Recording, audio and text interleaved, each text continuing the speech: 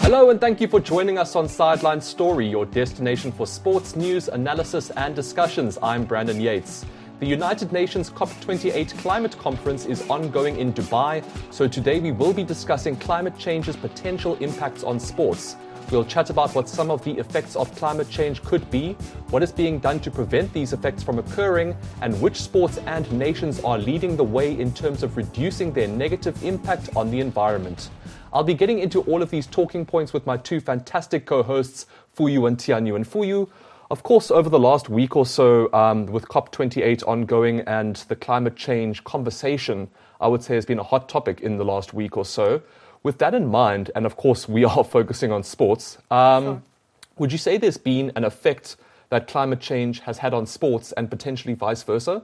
Sure. Actually, according to a United Nations report, sport is both a contributor and a casualty of climate change, which I think is easy to understand because when there's extreme weather, like what we've experienced this year, in summer it was like 40 degrees in Celsius. My first day in Beijing, just coming from South Africa, which I thought was a pretty warm country, the day that I arrived here, it was 40 degrees Celsius. I couldn't believe, I thought I was melting. Yeah, I believe that will make your experience in China very memorable. Absolutely. Yeah, so like in high temperatures or the weather that we've been having these days, where the lowest dips to below zero, of course, there are a lot of outdoor activities that are not suitable anymore. So, that's one aspect of the effect of climate change on sport. And also, it affects professional competitions as well. I think it was earlier this year, more than nearly 200 athletes signed a letter addressed to the International Ski and Snowboard Federation demanding action on climate change. Yeah. So these are professional athletes.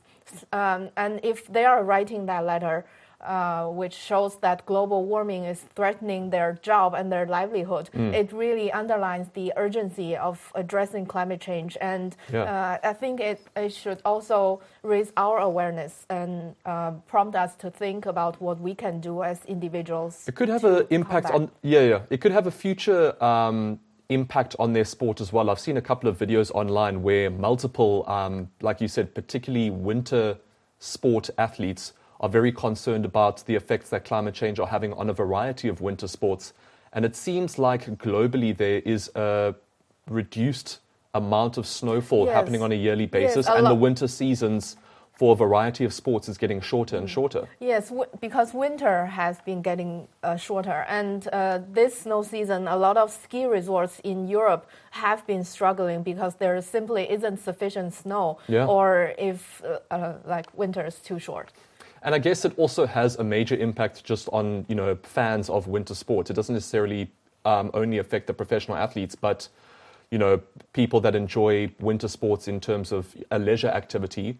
And then again, it probably also has a massive impact on the tourism industry as well, because I think it's something like over 40 million Americans that are non-professional athletes enjoy winter sports, and they travel to these winter locations and they use winter accommodation and that kind of thing. So it's a thriving business just in that nation alone. And that doesn't even include Europe and Asia and places like that. So it could have a huge impact on that industry as well. Yes, and it's also not good news for the winter sports industry in China, which is only getting started after the Beijing Winter Olympic Games. A lot of Chinese people are catching up to skiing or snowboarding. So there's really, it's really important for us to start thinking about what we can do to mitigate that problem. Absolutely, and we'll get into that talking point soon. But Tianyu, what are your thoughts on this matter? Well, I've never thought of talking about climate change on a sports podcast, and now we are. But as we've seen already in this early discussion, it clearly does have a massive impact on sports, and we've just spoken about winter sports. We'll get into summer sports soon, but it clearly is something that we should be focusing on. Yeah, and after doing some research on that, it's quite a surprise for me to find out that actually there are a lot of sports that are being affected by climate change.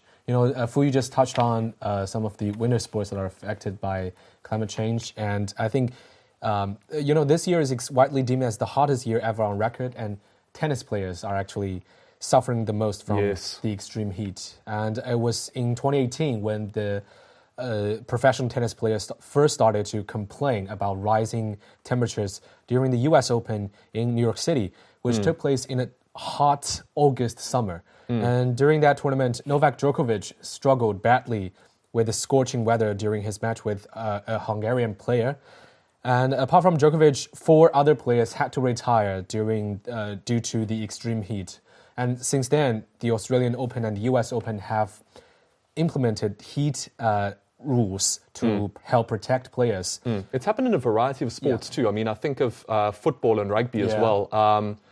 Previously, the only times that those athletes would be able to grab a drink or, take some sort of hydration in or grab a snack or something like that would be at halftime.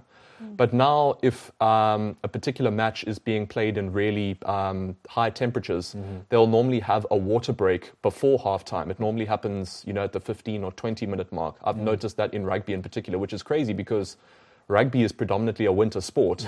And it seems like the conditions that rugby players are finding themselves in is also getting hotter and hotter by the every single year. Yeah, and also cricket. In 2018, your favorite sport.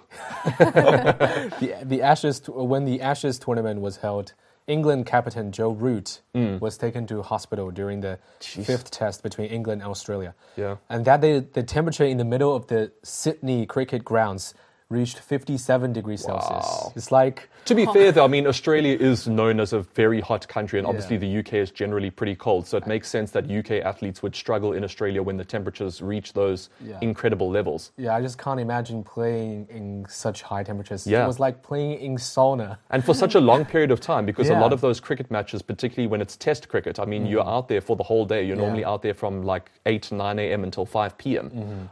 So those are particularly challenging circumstances if the temperatures are high or low. But whenever it's extreme temperatures, a sport like cricket, because of the length of time that is required to play that sport, that becomes very difficult for all involved: the umpires, the athletes, the coaches, etc. Yeah, and also football.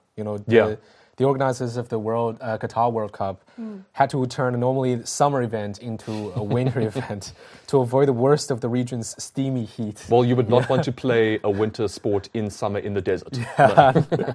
Yeah, even as it was held in winter, the game was still played in stadiums that are air-conditioned to keep the temperature at around 26 degrees Celsius. Nice and freezing at 26 degrees Celsius. Yeah, so... But at least it made the games more manageable for the players, I guess. Yeah, so extreme heat has been posing a big threat to sports. And apart from that, poor air quality is another problem that is posing a threat.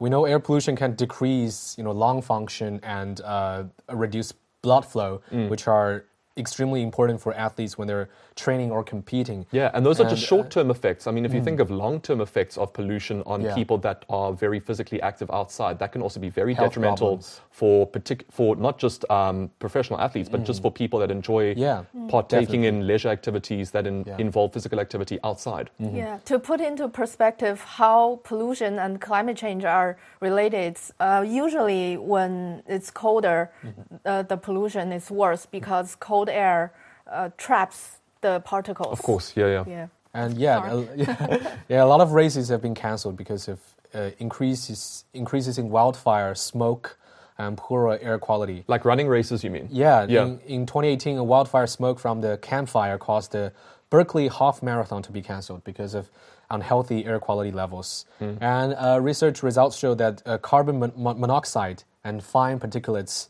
in the air could reduce baseball umpires' ability to get calls right. That's what you're talking about.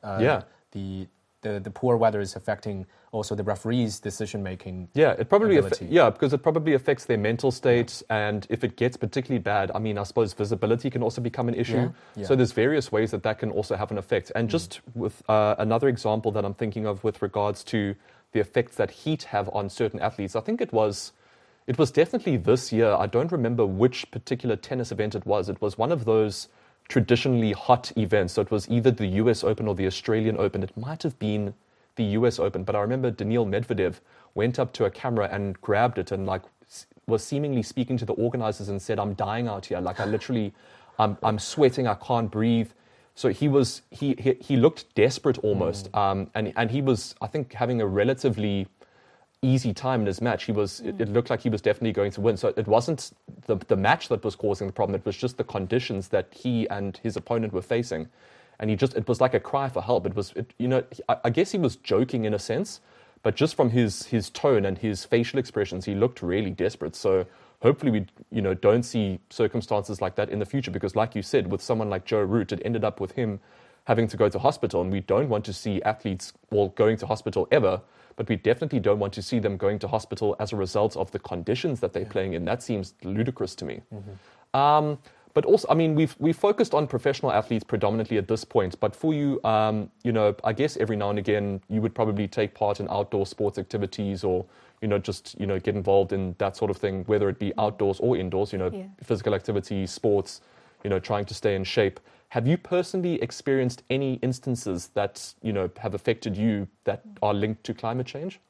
Yes, I've noticed that summers are getting hotter and winters are becoming colder. Yep. Yeah, I think for me personally, the biggest change that's happened for me is I've been forced to move my sports activities indoors, if you call that sports activities. And I'll get into that. One example is that earlier this year, before it got warm, I decided to go for a run at Shougang Park, which is the headquarters of the Beijing Winter Olympics organizing committee. And also the FIS World Cup is happening there right now, I think, right? Yeah. Yes, and also one of the venues for the big air competitions. Of course. Yeah.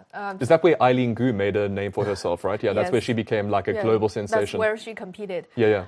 So it was after I finished a morning shift. I usually go take a nap, and I decided that on that day that I would go for a run after I wake up. But when I woke up, because it was cold, like I said, cold air tends to become stagnant. Right. So it's not really, it doesn't create conditions for the pollution to disperse.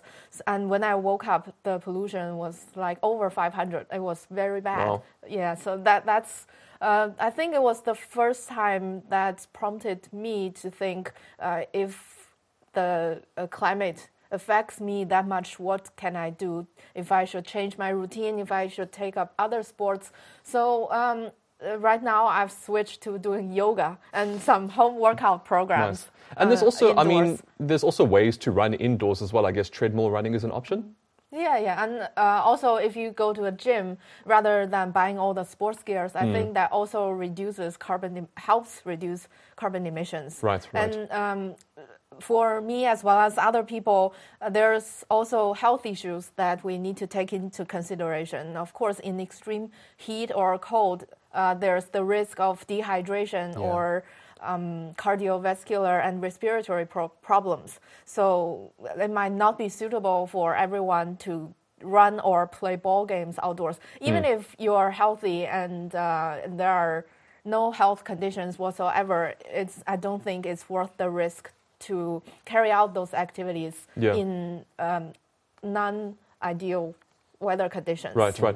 We'll get into those potential solutions soon. But Tianyu, just staying with the topic of personal experience linked to climate change and physical activity, have you had any experiences yourself in that regard? Yes, of course I had. As a football lover, one of my routines... Which position do you play? Tell me.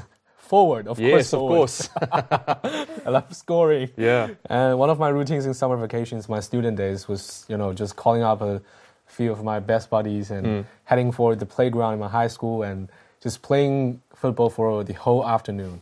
And in southern China, the sun could really be scorching, but at that time it seems like we just don't feel it.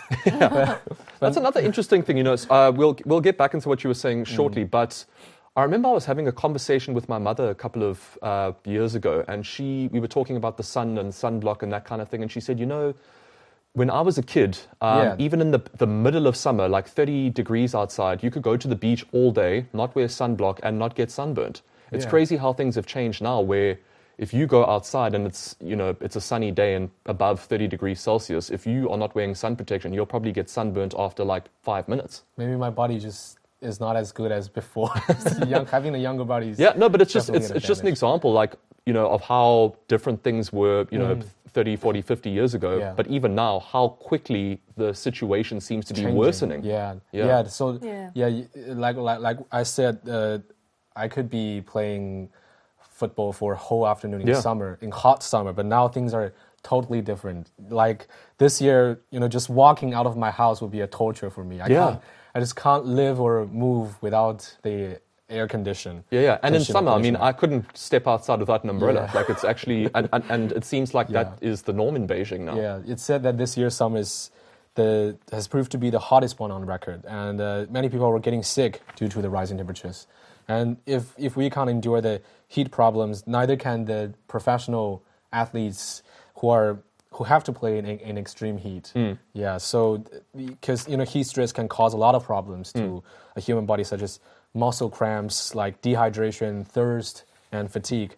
And as athletes performing these conditions, they could feel chills and had like nervous system problems and affect coordination and decision making. So it is really a big issue and affecting everyone who are when doing sports activities. There seems to be a lot more extreme winters, extreme summers, and not so many days where it's just a pleasant afternoon or morning or whatever it may be. It seems like you need to make plans in terms of how you allocate your time and your days, right? Yeah, it seems like spring and autumn are getting shorter and shorter. Exactly what I wanted to say. Winter and summer are getting...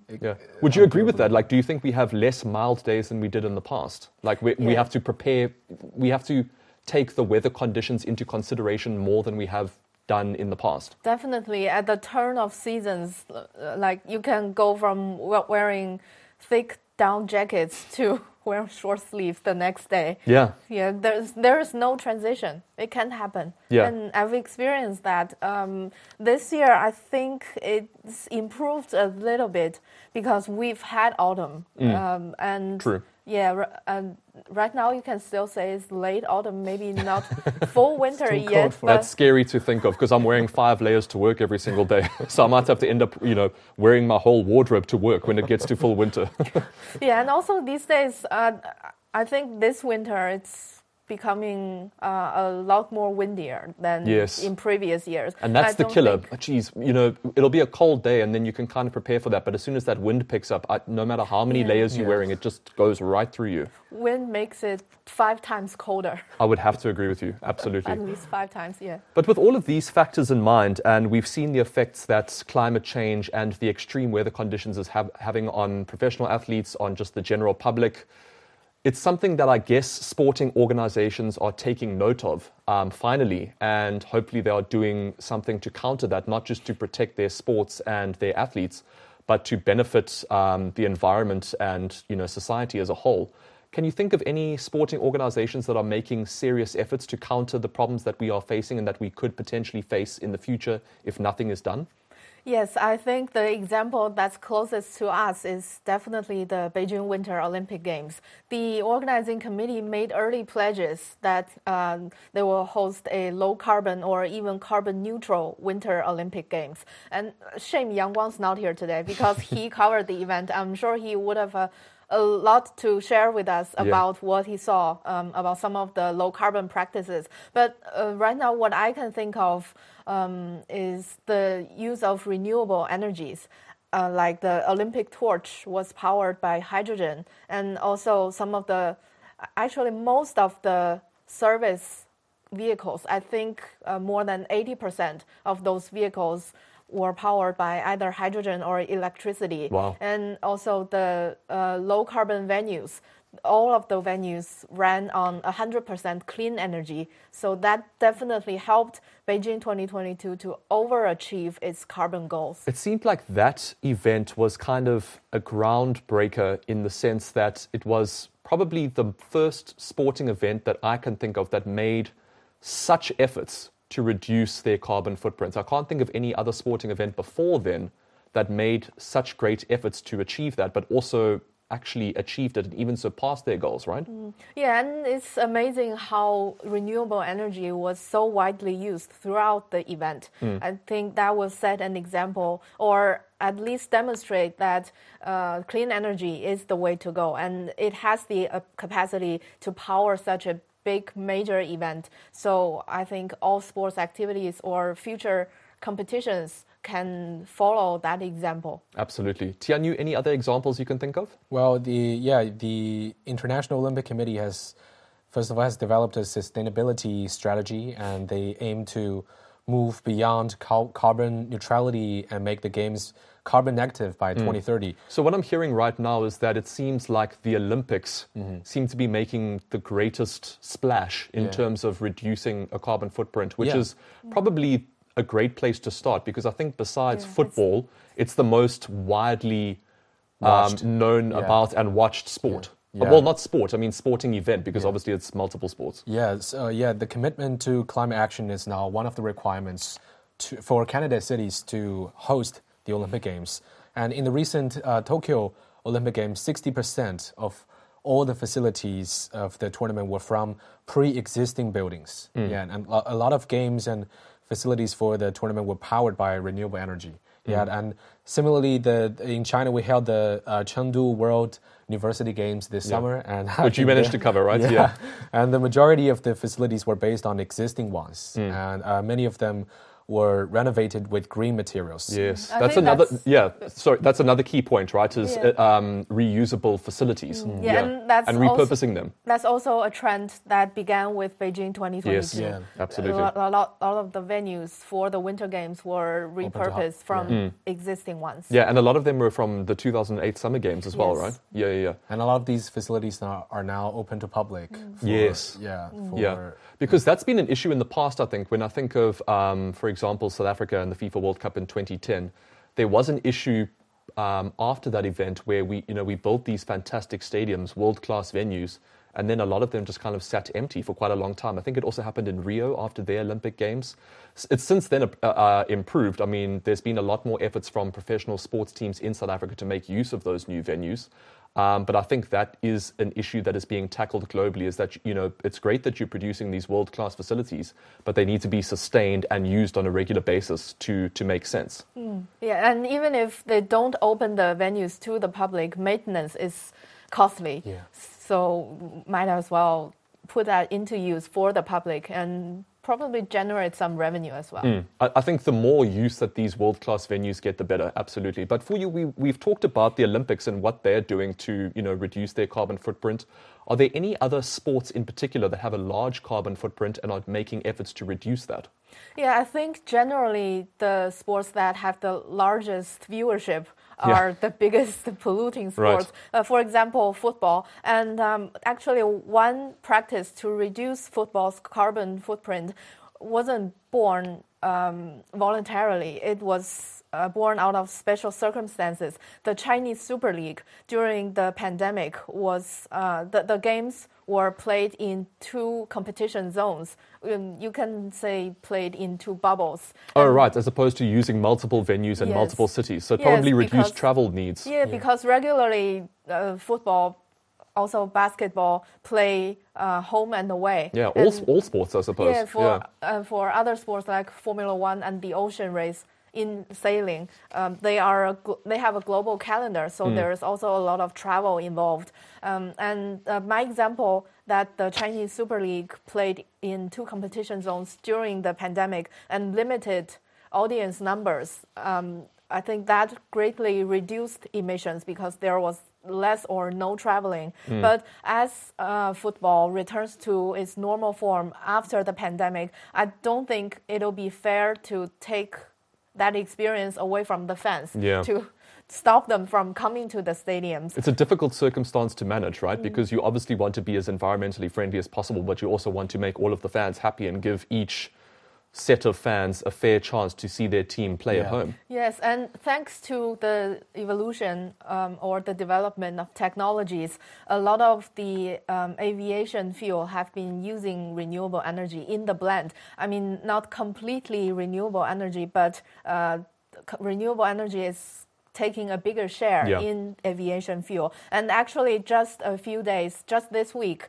Virgin Atlantic completed a flight from London to New York on 100% renewable, sustainable energy. Wow. And that was the first long-haul commercial flight to achieve that. That's so fantastic. That definitely gives us hope about the future of the aviation industry. And if we can solve that problem, of course, the reduced carbon emissions will have a positive impact on sporting events as well. Absolutely. Tianyu, from your side, any sports that are making efforts to reduce their carbon footprint? Yeah, I'm gonna stick to football. Of course, the global game. We should focus on them. Yeah, because the data shows that the 2022 Qatar World Cup has generated an estimated 3.6 million tons of CO2. Wow. Of which that's crazy. 95% are indirect emissions, mainly from travel and accommodation. And and other football tournaments like the Premier League and the UEFA Champions League are also releasing large amounts of carbon emissions. Through the same means, right? Through accommodation and travel. Yeah. And many of these clubs are already taking action to reduce their emissions. Manchester City and Arsenal are investing in carbon reduction initiatives, including switching to renewable energy and installing automated LED lighting on club sites. And also in China, organizers of the Chinese Football Federation are encouraging fans and spectators to recycle their waste and save drinking water after football matches. Yeah, well, that's fantastic. And I think we have to keep this climate change conversation going. And hopefully it is a conversation that continues, particularly when it comes to big industries, like sport, travel, accommodation. I think it's very important. And I think that if we continue to make efforts to reduce our carbon footprint globally, then hopefully sports can kind of stay the way that they are. And we can enjoy it for years to come, especially when it comes to home and away games and those sorts of things. But that is all we have time for on this week's episode of Sideline Story. Thank you so much for joining us. And of course, we will be back next week with our latest topic, and we'll see you then.